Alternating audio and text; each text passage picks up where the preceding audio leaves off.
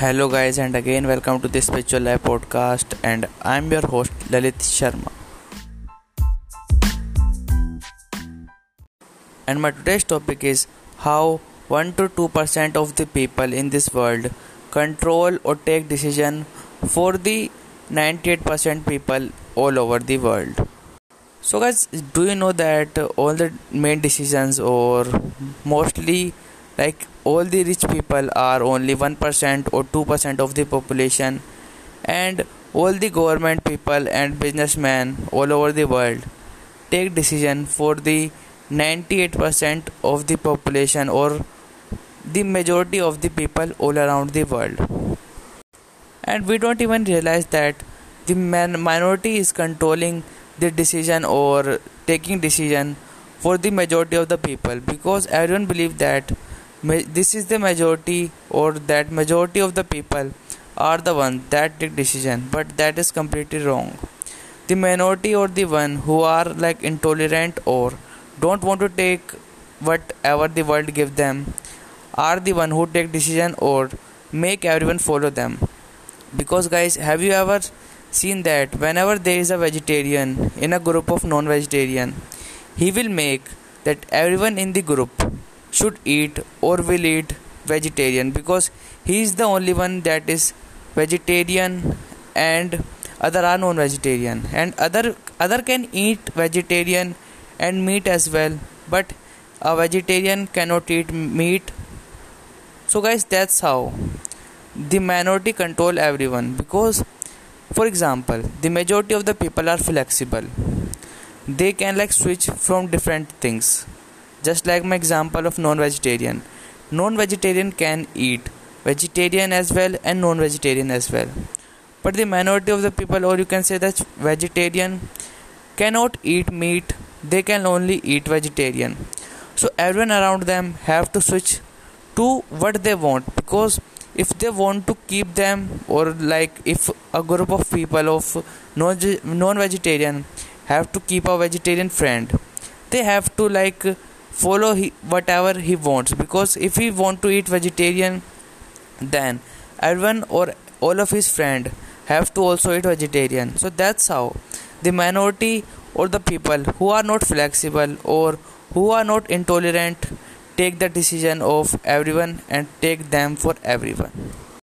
Have you seen that like single person, for example a president or a big businessman, can like change or take a big decision that will affect the whole world or can affect their whole country? For example, if a businessman or a big businessman decide to shut off his services or like his product or business, it might affect all over the world or all of the people of his or its country.